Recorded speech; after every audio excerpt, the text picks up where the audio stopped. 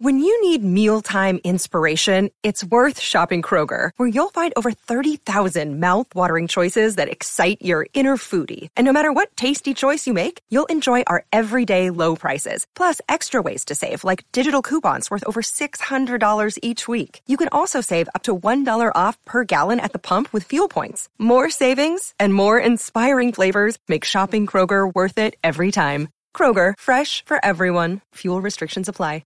Another day is here, and you're ready for it. What to wear? Check. Breakfast, lunch, and dinner? Check. Planning for what's next and how to save for it? That's where Bank of America can help. For your financial to-dos, Bank of America has experts ready to help get you closer to your goals. Get started at one of our local financial centers or 24/7 in our mobile banking app. Find a location near you at bankofamerica.com/talktous. What would you like the power to do?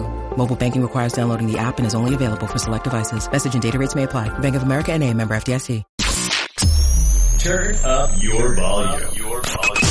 Because you're about to listen to The Sick Podcast with Tony Marinaro. Sports entertainment like no other. It's gonna be sick. Brought to you by MyBookie. Use code SickPicks for a 50% deposit bonus. Bet, win, get paid. Marinaro, the Sick Podcast. Montreal Canadiens fans, wait till you hear and wait till you watch this, and you can watch it on Facebook and follow us on Instagram at the Sick Podcast. Also, our YouTube channel at the Sick Podcast as well. Like it and share it with your friends and subscribe. Joining me today, former Montreal Canadian, played for 5 teams in the National Hockey League, Mike Ribeiro. What's going on? How's it going, Tony? Mike, born and raised in Montreal, right? Yes. Whereabouts exactly? Saint Laurent and Mont Royal, around that corner. Around that corner. And at what point did you start playing, Mike? I guess I started skating. I was 3, 4. Started playing around 5, 6. And then that's the only thing for me was hockey was my school. Safe to say that the Montreal Canadiens, your favorite team growing up, yes or no?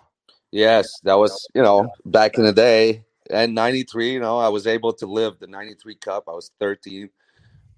So, yeah, Montreal was my team. And I think my favorite player back in the day was Mats Naslund for the Montreal. Number 26. Number 26 with skill. So I think when Montreal back in the day, I think he was one of my favorite players. With the Torspo hockey stick. That's it, with that Jofa helmet. Breakaway, fake forehand, go backhand, have the goalie open up the 5-hole and slide it 5-hole, huh? Yeah, well, he was small. He was a good skill player, so I could kind of I was small too, so it was nice to have someone that I could watch every Saturday and every Montreal game. Didn't miss one. Hey, Mats Naslund had a 110-point season. Yeah, he was pretty sick back in the day. I used to love him, so that was my favorite for the Montreal growing up. Did you ever meet him, Mike, at any point? No, he was more by the time I got drafted, he was gone a long time ago. So he was more the 80s. And then in the 90s, you had Vincent D'Anfos that I used to like a lot, Turgeon, guys like that. But my first memories of Montreal Canadian is Mats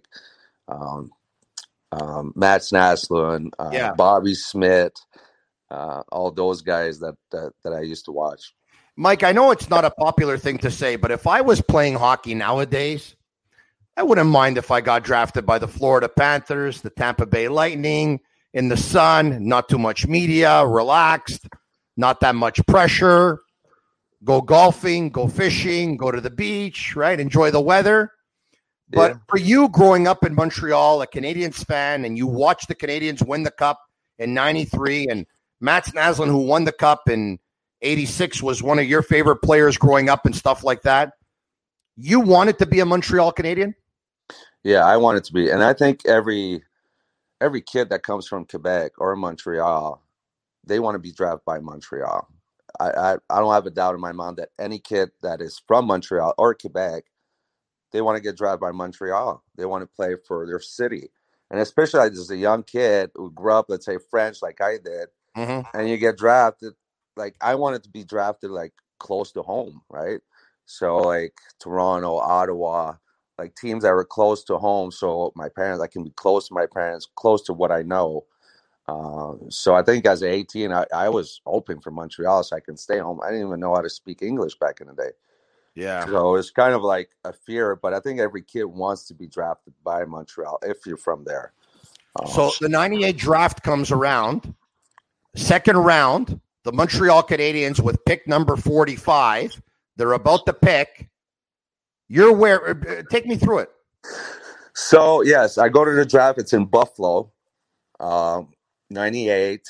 And I had great seasons in the Quebec League, right? Yeah. So in my mind, my agent said second round. But as I'm watching the first one, I'm like, how is that possible, right? How's those guys getting drafted before me? But my repetition already started junior, right? I like to go out and teams weren't sure about me. So come second round, Ottawa's drafting 44. So in my mind, I'm like, okay, Ottawa close to home. They know me, right? I played junior. I might have a chance to go to Ottawa, right? Or Montreal's right after. So they picked Fisher 44, and then I was like, okay, Montreal. I was hoping, right? My hands were crossed. I was like, I'm hoping that Montreal is going to pick me, right? And they did. So once they did, it was like I remember being in Buffalo. I got drafted, and as soon as I got drafted, me and one of my buddies that got drafted by LA back in the day, we drove back to Montreal. Okay. Because in Buffalo, you cannot go out. It's 20. You have to be 21. Yeah. So we got drafted. In Buffalo, it's a pretty bad city to do anything. So we just drove back to Montreal and went to party all night with our jerseys on. We had our draft jerseys on when we went out. So where did you go? Do you remember which club you went to? It was called Groove. It was more on the east side of Groove Society or something like that. Is that right? Yeah, back in '98. But yeah, everyone was like Montreal, right? And I grew up there, so it was kind of amazing to be able to be drafted by Montreal. So in 99, 2000, you actually get the call by the you start the season in Montreal in 99, 2000, right? Exactly. But I think a lot of pressure was put on the team from the media. So at 18, I was too small. I was like 5'10", 145, 150. But then I went back junior. I had a great season. I got a lot of confidence. At 19, I had a great training camp, right? Mm-hmm. I think I finished on the top scores of the team. So the media was putting pressure to keep me, to sign me. And it worked. They signed me for my contract. I played 19 games. But back in the day, if you played fourth line, you played 4 minutes. And out of those 4 minutes, you got 2 fights because you were playing with – I was playing – my first line was Gino Ojic and Tim Cummins. So those are 2 fighters. So when I started at 19, I was playing 4 minutes a game. So halfway through the year, they sent me back junior. It was better for me to go play a lot of ice time than not play or play in the fourth line and kind of waste my year. But by then, I made a little bit of money because I was in Montreal for half of the year. So when I went back junior with money, I went out all the time, right? And when the summer came in Montreal, I went out in Montreal all summer. So when I got to camp at 20 years old, I was out of shape. I was not ready. So I went 1 year in the American League. Wow. That's where I played in Quebec for a year. All right. So then, you have some good moments with the Montreal Canadiens. By the time, 2005, 2006 rolls around, Mike Ribeiro has played 79 games. He's got 16 goals. He's got 35 assists. He's got 51 points. And that was your season. The following season, to start the 06 season, it was actually a preseason game. And I remember it, Mike, because I was driving to the game and I had just pulled into the parking lot. And I heard on the radio that Mike Ribeiro was traded to the Dallas Stars. I'm sure you remember that night. Take me through it. Were you in warm-up yet, or you were about to go in warm-up? I was about to go in warm-up. So, yeah, what happened at 23 years old, I finished top scorer of the Montreal Canadiens. Okay, I finished the first one. But at 24, we got the lockout. Yeah. After the lockout, they changed all the rules. right? You can't grab anymore, can't touch, can't do anything, right? Mm-hmm. I was not a fast skater, so I had to adjust to the speed of the game, right? So in 05, 06, I had 51 point or something like that. Yeah. Because the game changed, right? Yeah. You couldn't hold anymore. You couldn't do anything. So I had to adjust. And then 06, I'm actually half dressed, stretching outside the room, right, before the game. And I think it was not Jervis, but one of the trainers came up and told me, hey, Bob wants to see you in the office. It was preseason, right? I was like, okay, what's going on, right? Yeah. Because that summer... What did I do now? Actually, that summer, maybe like halfway through the summer, Bob calls me, said, Mike, let's have a meeting, right? There's a lot of rumors going out there that you're going to get traded. And he's like, you know what? Don't worry about it. Just focus on your game. We're not going to trade you, right? So when I start the season, I'm like, okay, they're not going to trade me. I'm just going to have a good season and force them to sign me. And then I'm stretching. They call me in. Bob, I get in the office. Bob goes, you trade to Dallas. Good luck. That's it. That's it. That's the only, like, the three, 4 words. You've been traded to Dallas. Good luck, Mike. And that's it. That was it. I turned around, and then I guess the media guys came up and set me up to go to Dallas, right?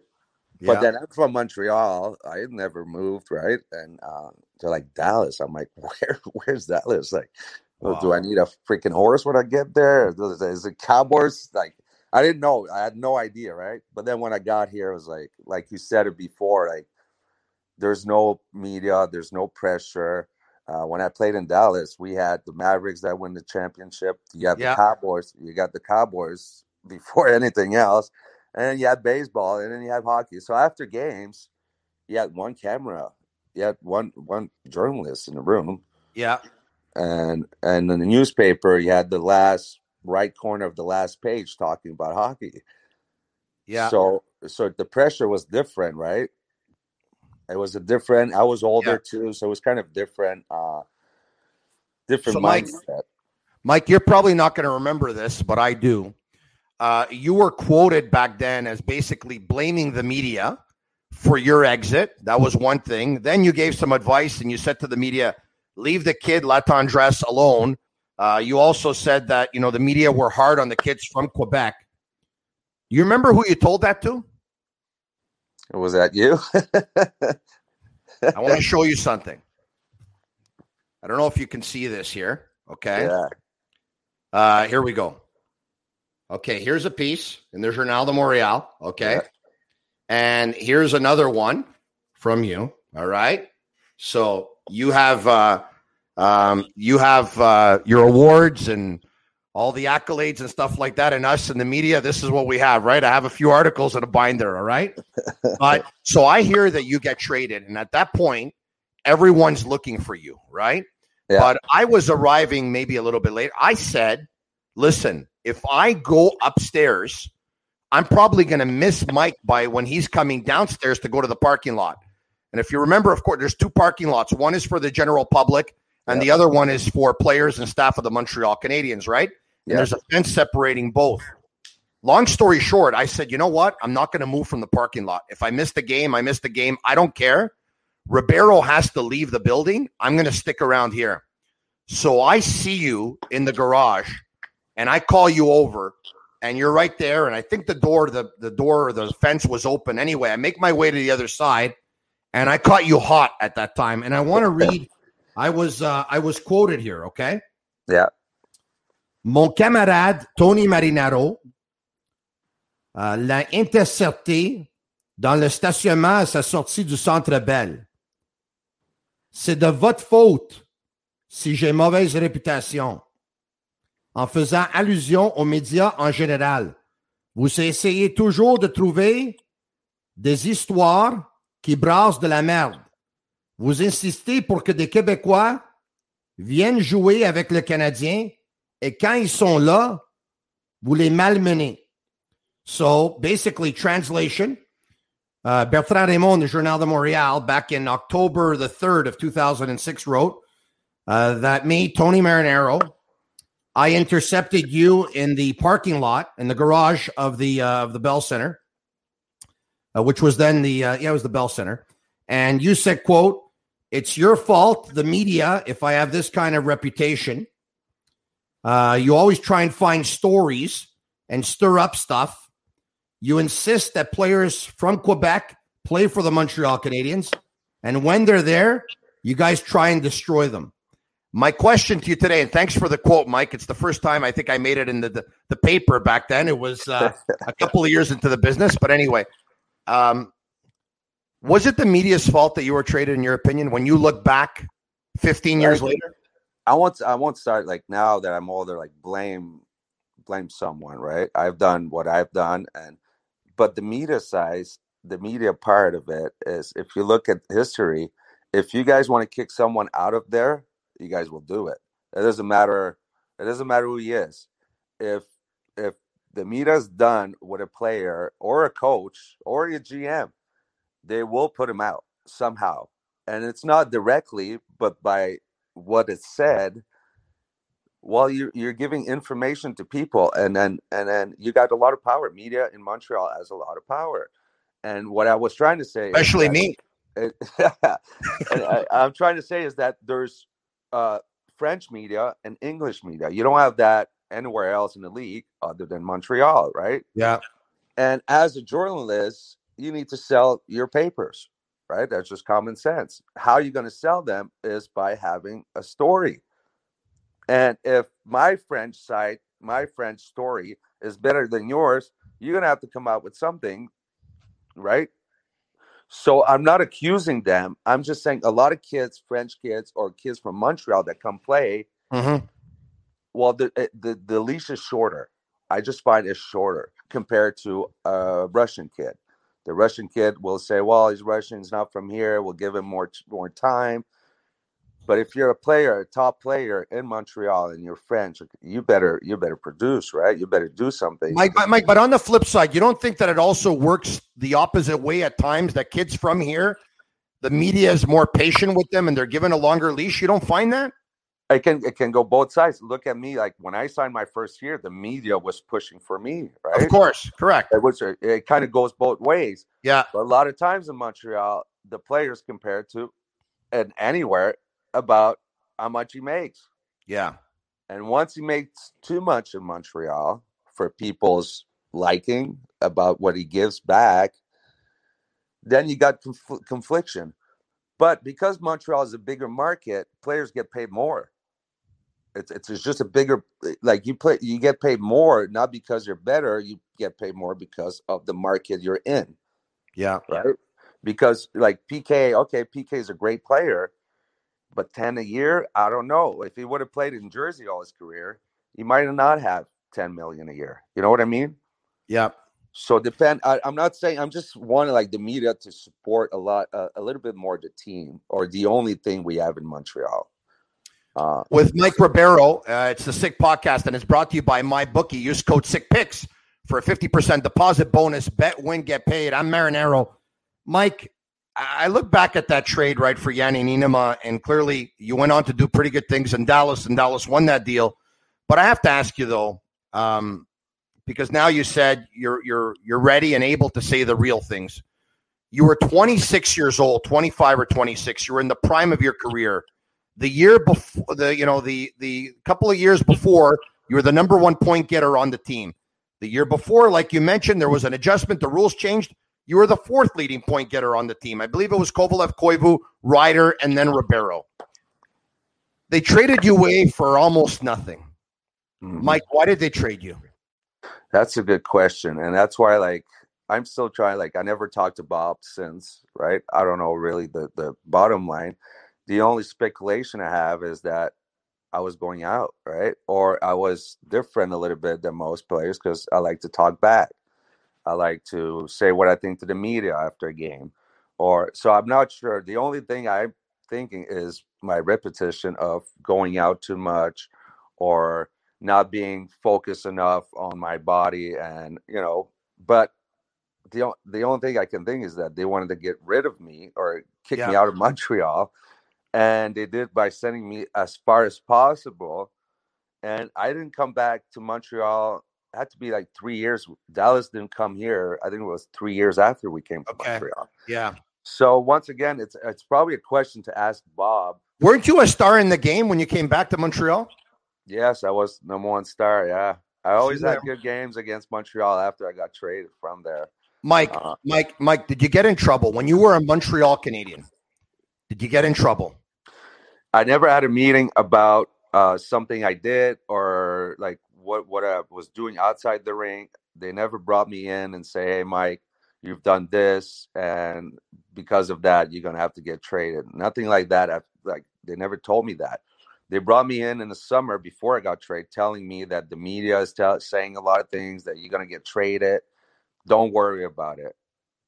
So I was like, okay, I'm not gonna worry. I'm just gonna focus on hockey. And then they traded me, but they didn't give me an explanation why they traded me. Right. All right. So you stay in Dallas for 6 years. You have some great years there. Then you go to the Washington Capitals. From there to the Phoenix Coyotes, and finished off your NHL career with 3 years with the Nashville Predators. Mike, as we fast forward, later on in your career, you had problems with substance abuse. What were you doing? What were you taking? So until then, until like 27, I was only on a 1 year contract. Okay. Right? So 1 year contract, I still have to prove myself this year to be able to have another contract, right?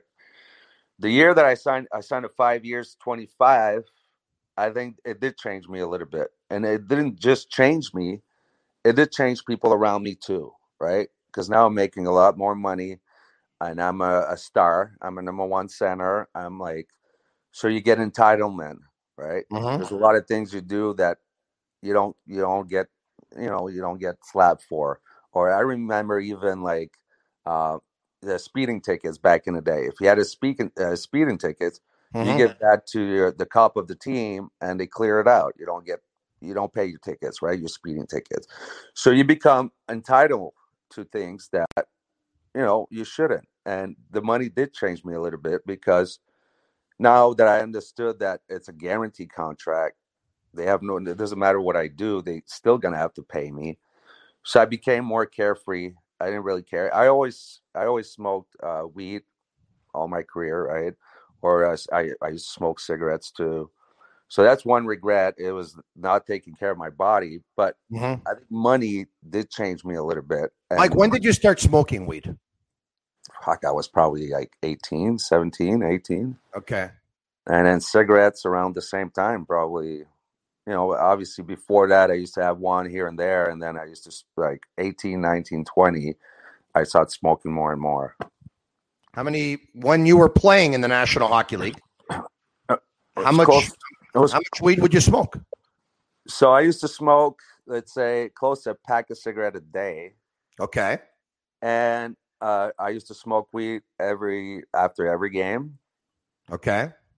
Used to get home, smoke weed, watch the game, right? And then the day before the game, hold on a second. You would watch what game after? I would watch my game. So you'd play, you'd smoke weed. So I play my game, go home, smoke weed, sit down, watch my game. Wow. Right. So a lot of my shootout moves came watching those games, and just being in my backyard and just thinking about things to do, and then go back and practice and try it, and it worked. And then I used to smoke the day before the game. Used to be more like in the afternoon. I used to smoke and then just relax for the rest of the day. But you admitted to me that when you were drafted, you went in the second round because you had a reputation with partying, and then you actually drove back to Montreal from the draft in Buffalo to party that night. You partied throughout your entire career. Partying goes with drinking too. Yes. You drank a lot?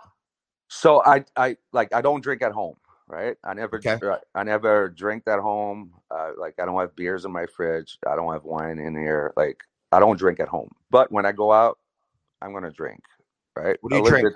A little bit too much sometimes. What do you drink? Right? Usually vodka. Okay. Back in Montreal, it was a little bit harder. I guess I was younger. It was easier to drink. You're Portuguese, so vodka Sumol pineapple soda? Or? No, I'm how you call it if I can. Oh, sorry. Yeah. I forgot about the name of it now. Might have drank too much of it. Vodka cranberry. Oh, Grey Goose. I go Grey Goose. That Oh, was a my Grey Goose. drink. Oh, just straight. You don't mix it with Or anything. like water, depends, tonic or whatever. That's what I Okay. used to do. But I think money did change me a little bit. Changed people around me. They saw me different. They made more friends that I don't know their names or don't, people just pop out from because you're making more money, right? But it did change me. It got me thinking that I was entitled of things that I'm not, right? Mike, when you were making that money, 5 years, 25 million, you said you started to hang out with different people. When you start to hang out with different people, you start going out. Usually those different people are probably high rollers. How much money were you spending?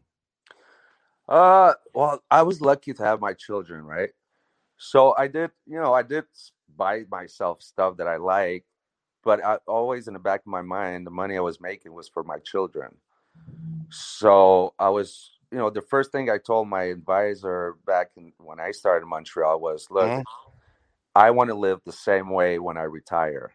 So we need a plan here that when I retire, I want to live the same way. I don't want to go back to have to like stress or go work or do something. Yeah. So yes, I did spend some money, right? I bought myself stuff. I went out and stuff, but I was always putting money aside for my children, for after my career. And I'm saying if I was single, I don't know, I might have blown my money before 30, Yeah. but I wasn't. I like you talk about Evander. I don't know what's his name. He's in San Jose. Kane. He's been single all his life, no children, nothing. Even the temptation will be higher because you have no responsibilities. Yeah. So a lot of times, yes, I went out and yes, I did stuff, but I still had a family and kids. So it's not like I was going out Monday through Monday, right? So, it's just that when I went out, I went hard. Mike, back in the day with the Canadians, you and Saku Koivu, it wasn't the best of friends. You've gone on record as saying that, Saku wasn't always in a good mood when he wouldn't produce. He would be in a great mood when he produces. I kind of understand that. It sounds normal to me. But, there was a dust up at one time, you two, in practice. And when you look back now, why do you think you guys weren't on the same page? Well, so it's the same for me when I was number one center. There's kids, there's guys coming and trying to steal your job. Yeah. You're still like, it's your teammate, but at the same time, it's your coworker, right? It's a job, right? Yeah.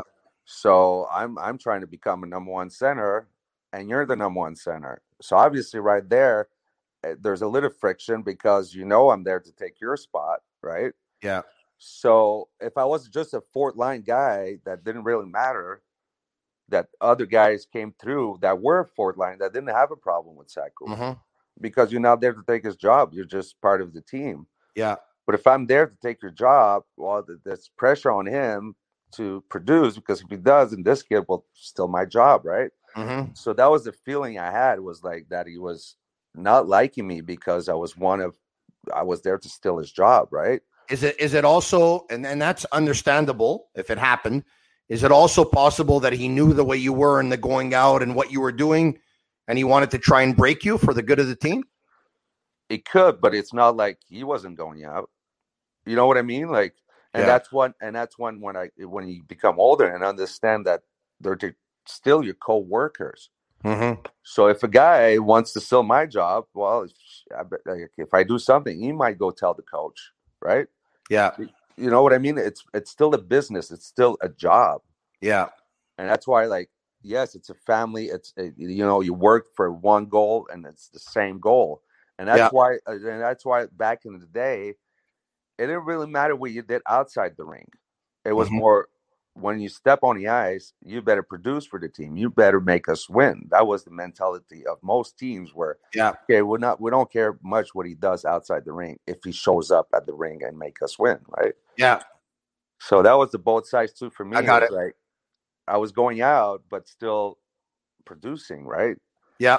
So it's kind of like a sword with two sides, like, right? I got double-edged sword. He's Mike Ribeiro. I'm Tony Marinaro.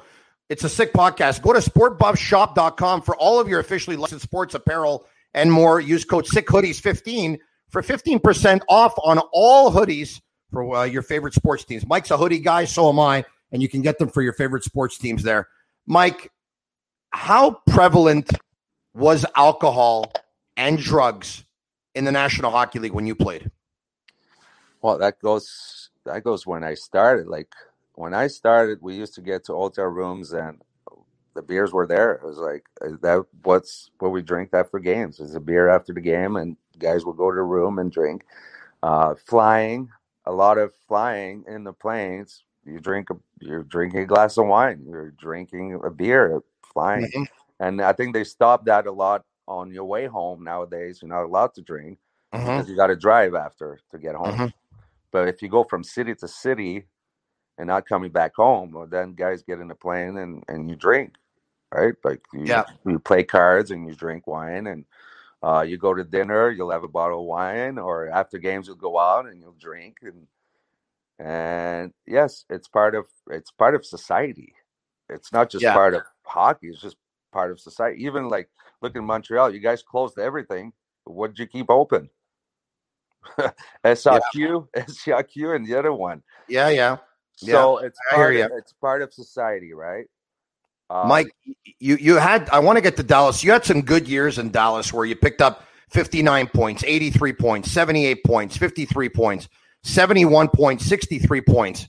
Talk to me about how much you appreciated Dallas. How much did you like it, Mike? I loved Dallas, and one of the reasons I loved it is because they believed in me. So, and they're like, Tippett believed in me that I could be a number one and that I can help. And he played me like a number one center. But I felt it as a player that they trust me. They believe in me. So that just transparent, like that just showed on the ice because, man, those people like me. They love me. I can just go and play and not question if the coach likes me or am I doing something wrong. No, Mike, you can go play your game. Make sure you don't turn the puck over, but just go play. And that confidence from the coach to give me and the trust from the coach made me play a lot better. And if you look at my career, as if I was number one center, I used to have between 70, 80, like you said. Yeah. If I go back to second center, now my points will be between 50 and 70. So first center, 70, 80. Second one, 50, between 50 and 70. And then it goes down. It depends how you get used too, right? And you make your way to Washington. What was the thought process behind that? So I'm in Dallas. I'm in my last year of my fifth year of contract. Okay. Yeah. But we changed coach already twice. Tippett was there for 3 or 4. Then we had Crawford, and then they brought a younger guy from the minors, and we clashed. Right? We just clashed. Our IDs weren't the same. We didn't see the game the same.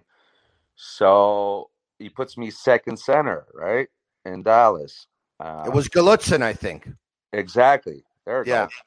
But he coached the younger guys in the minors, right? He coached Ben. He coached all those young guys. Now he comes up, and now Benny becomes first center. And I'm like, Benny was still too young to be a number one center in my mind, right? He wasn't ready yet to take that role, right? And it took him, 5-6 years to become that number one center that they were looking. So I go in, I'm like, look, just trade me. I just want to be traded. I want to play. Right. I don't want to be in the second power play. I don't want to be like second line. I still believe I can play. Like I'm right there. I'm like, trade me somewhere. Right. But I had a trade clause, so I could choose where I was going. Okay. So Washington comes up, right? And I'm like, yes, I have a chance to play with Ovi, good offensive players. I'm going there, right? So I'm like, okay, I'm going to Washington. I get to Washington. There's a lockout again. Half a season. So I only played close to 50 games with them or something like that. And it's my best year, obviously, right? Like I'm on a power play with OV. I'll just give it to him. It's an assist, right? You're a point a game, I think. Yeah. A point a game, right? We have a good year, but the salary cap in Washington is maxed out. I become free agent. Hold on a second. Before you do. Yeah. Did you party with Ovechkin? We did a little bit, but by then, Yeah. like Backstrom, Ovi, Greener, they had like serious girlfriends and Okay. like engaged and stuff. So they used to go out less, but we did had a few parties, team parties and stuff like that with Ovi. A few Ovi's glasses of vodka. Ovi's a big kid. So like we had a party at my house, Super Bowl party, and he's playing video games with my kids. You know what I mean? He's that kind of guy. He's You like him? Love him. Really? Yes, he's a big kid, right? You still keep in touch with him by any chance, or? Once in a while, I'll send him like on social media or something here and there. Tell him I say hi. I will. The big Russian, but yeah, he was great. He was great. Great teammate too. Funny guy, but okay. So from there, you end up in Arizona. So then the season finished in Washington. The salary caps fell. So they offered me a 3-year at $3 million, but I just made 5 for 5 and had my best years of my career. So I was like 3 for 3. Like I want to win, but it still doesn't make sense. It didn't make sense in my mind. So I go to Phoenix. Tippett is there, that coached me in Dallas. Yeah. Like, okay, so I signed a 4-year, 20-something. Yeah. Okay, once again, it's guaranteed money, so I know that, right? They got it. It doesn't matter what I do; they got to pay me, right? So I get there the first year in Phoenix. I'm separated from my wife and kids. They stay in Dallas, and I'm in Phoenix by myself. And then as the year goes, it didn't start too bad, but as the year goes, I was missing I just wanted to go back to Dallas. I just wanted to be with my family, my kids, and fix what was going on, right? Are we going to stay together? Are we going to move forward? What are we doing here, kind of thing? Because you guys were going through a hard time as a family. So I just wanted to go back. I didn't see my kids all year. I wanted to go. I wanted to be with them. And hockey became second. I didn't care. So I kept going out. I didn't care about showing up in practice. Right, drunk from the night before. I didn't care. I just wanted the year to be over. You used to skip practices, Mike? No, didn't skip practices or games and stuff like that, right? But I didn't want to be there. I just wanted to go back. So after a year of partying, I partied all year, right? I just went out all year. What's the craziest night of partying that you did in Phoenix? Oh, that's a good question. I used to go out almost Monday through Monday, right? Wow, every night. It was like every night. Because Mike, when you would go to the clubs, did you pay, or was it on the house, or were the people that you were hanging with paying? Or it depends where, right? Like even in Montreal, a lot of places that I knew the owner, or I knew, like, then it was, you didn't really pay for your drinks, but other places that you don't know, then you'll pay for it, right? Yeah. Some places are happy to have you there, right? Because Mike Ribeiro will attract other people. People know that you go there, and hey, you know what? You're on us tonight. Yeah, that happened a few times, right? Yeah. But it happens with me too. What do you give them, a free hoodie? I'll trade you a free hoodie for a free drink here. No, Mike. So you're going out 7 nights a week, but there has to be one night where you were just okay. What's the most you consumed in one night of partying? Wow, like alcohol wise, I was never a big drinker. I used to buy bottles and have 2 drinks. Wow. But then I'll go 8 drinks, right? I'll say like, okay. Wow, that's a good question. But the best Mike, at this point, Mike, past Phoenix, you moved on. Like, okay, the weed is still part of your routine, right? Yeah. But now you've taken it to another level, right? I did for the first time. So I used to do cocaine just in the summer, right? So I used to take a weekend in the summer and party, right, all weekend. And then stop and just go with my weed and my cigarette, right? Mm-hmm. But never did hard drugs when I played. During the season, never. But that year after Christmas, or after, I'll say January or something, I was done. I didn't like to go to the rink, because it's kind of weird in Phoenix. When you go to the rink, it's 50 minutes from your house. Even for games, there's no one in the building. And if there's someone in the building, it's for the other team. This is kind of weird vibe. Depressing. Yeah, it was kind of weird, right? But the city's great. Yeah. So so after that year, they tell me, well, if you go to rehab, take care of yourself, and then you'll come back to the team, right? So in my mind, like, I wasn't ready to just quit my weed and my stuff, right? Mm-hmm. But I had kind of no choice to go if I wanted to keep my career. So it was really going to rehab, not for me, right? It was more to shut up people so I can keep playing, right? Mm-hmm. So I went 1 year. I went there. I went for 45 days to rehab, got out of rehab. And when I got out, Phoenix told me, okay, we're done. And I was like, well, I thought you told me to go to rehab so I can keep coming. Because I think that year I still had close to 50 points, I think. And I wasn't playing sober too many nights, right? Mm-hmm. So anyway, they buy me out, right? It's guaranteed money, so they had to pay me until last year, I think, or something like that. Okay. So come summertime, I have no job. I'm a free agent, right? I just came out of rehab, so I know that the contracts will be minimum, or like $1 million will be the max I can get, right? Mm-hmm. But I know in my mind that I've been healthy. I went to rehab. I'm going to be focused in the summer, and when I get my 1 year, 1 million, I'm going to have a great season and force them to sign me longer, right? Yeah. That was always in my mind. Like, if I focus and Yeah. I'm playing, I'm going to produce. If I work hard, I'm going to produce. That's just the way it is. Mm-hmm. And that's why I did. But the way I got picked up by Nashville, actually, Alain Vigneault called me after rehab. Yeah. And he was in New York, right? Yeah. That's the year they went to the finals. Yeah. So he calls me. He's like, Mike, do you want to come here, right? But then I talked to Alain. I'm like, Alain, I just came out of rehab. And now he asking me to go to New York. It's like, it's going to be tough. It's going to be a tough one for me to go from rehab to the biggest city, the biggest, one of my favorite cities. You were honest with him. I couldn't. I was like, I can't. Like, I'm trying to get back with my family, do the right thing. If I go to New York, there's no way I'm going to do the right thing. I knew in my mind, right? Why didn't your family follow, Mike? Like, when they were in Dallas, they just loved Dallas so much, or the kids had their friends there, or what happened? No, they did follow. The problem is, like, my mistakes made them come. Like, so they came with me to Washington. Okay. But obviously I wasn't faithful there. So when we moved to Phoenix, well, she knew something was going. So she decided to go from Washington to Dallas instead. Okay. Because the marriage wasn't going, and the kids grew up in Dallas. They went to school. Everything was like, all their friends are here, right? I hear you. So, so whatever, I go to, but the way I got my wife at the time figures out that Fisher gets hurt in Nashville. Yeah. But Don Meehan and Dave Paul are not friends. So Meehan doesn't call him, doesn't even think about it, right? We're just talking with Rangers. Okay. So I called Donnie. I'm like, Donnie, Mike Fisher just got hurt in Nashville. Yeah. They need a center.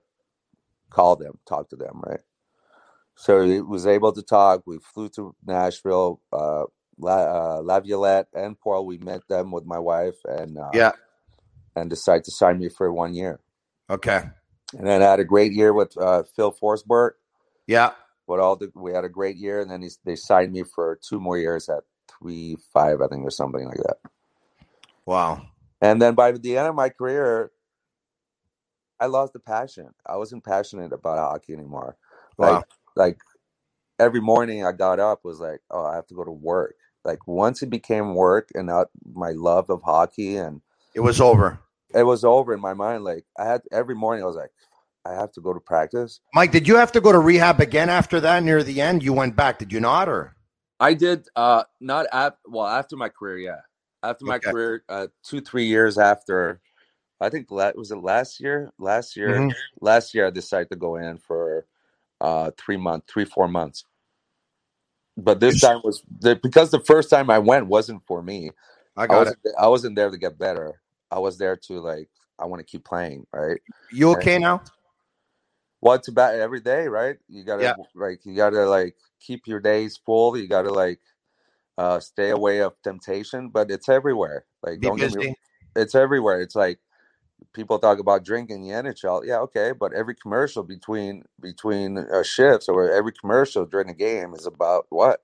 Yeah. It's about Budweiser. It's about alcohol, right? Yeah. It's just part of the society. So, but the problem is that when you're young, it's kind of infused into your mind that if you're a hockey player, you're a rock star, and if you're a rock star, you want to be a sport guy, right? Yeah. So the thinking is that, okay, when I get drafted, I'm gonna get a lot of money, a lot of girls, I'm gonna go out, and it's the mentality, and I think it's less and less with kids nowadays. Yeah. Because of social media, or like you can't really go out without no one really know it, or the word doesn't go out, right? If back in the day, like I used to go out, let's say in 98, 97, well, no one had an iPhone to take a picture of me in the bar. Like, you couldn't know. Like, the people that were there knew I was there, but the other million people that didn't have Facebook, didn't have social media, couldn't find out, right? So it's different. Different mentality, different. Mike, you've been through everything. So, what advice, number one, do you give your son who's playing hockey right now? Have you talked to him about drugs and staying away?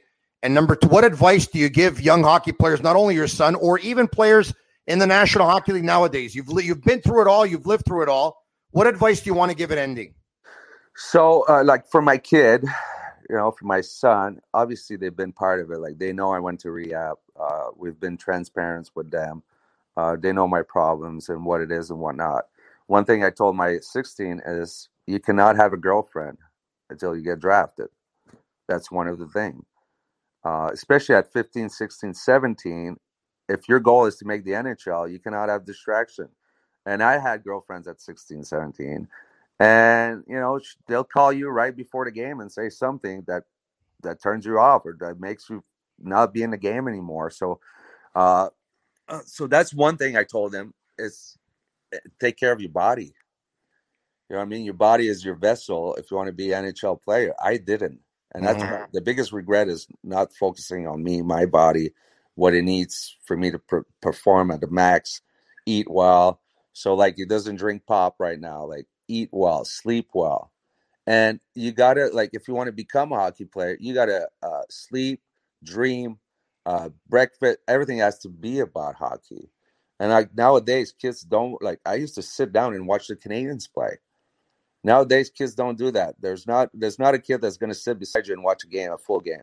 Their phones, their videos, the games, Instagram, and so, everything to distract you. So it's really from 15 to 17, I think, is your biggest years. And if you can put all your energy into hockey and what's going to make you a better player, better person, that's your main goal. And keep the distraction away, but focus on yourself. And you got to believe, like, I remember being a kid, you got to tell yourself, like, I was like 9, 10 years old playing NHL already in my mind. Yeah. You know what I mean? I was already, like, game sevens outside. I was already there, right? So you vision yourself there. Like I tell my kid a lot of times the night before the game, right?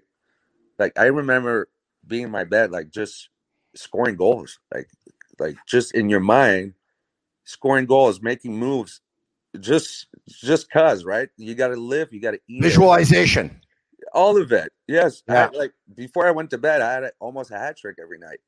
Yeah. You know what I mean? Like, just, if you want to do it, and that's a problem too, I think, with not just hockey, but society in general, is that as a kid, when you have a dream, most people around you will tell you, you should get a plan B, because your plan A is not going to work. Wow. But if I have a plan A and a plan B, then it means that my energy will be split, right? So I really think if you want to do something in life, if you put your energy and really believe in yourself, that you're going to do it, you're going to make it, you're going to increase your chance of winning. But staying out of bars, drugs, I mean, it doesn't bring you good, that's for sure. Mike Ribeiro, you had a lot of downs. But you were able to get back up, and that's a sign of you're able to rebound, man. And you're doing better today, and I'm so happy that you are. Thanks for sharing your story, bud, and keep on fighting the fight. Great advice you gave today. Thanks, Mike. Thanks, Tony. All right. He's Mike Ribeiro. Is this the best podcast you've ever done in your life? Yes or no? Yeah, I'll say yes. Follow us on Facebook. Hey, wait. I'll say the best one in English. Follow us on Facebook and Instagram. It's at The Sick Podcast. Like it and share with your friends. Mike Ribeiro, you be well and you be safe. Thank you. Thank you, guys. And that's a wrap. Hope you don't miss us too much until next time. Follow The Sick Podcast on YouTube, Instagram, Facebook, Google Play, and Apple Podcasts. The Sick Podcast is brought to you by MyBookie. Use code SickPicks for a 50% deposit bonus. Bet, win, get paid.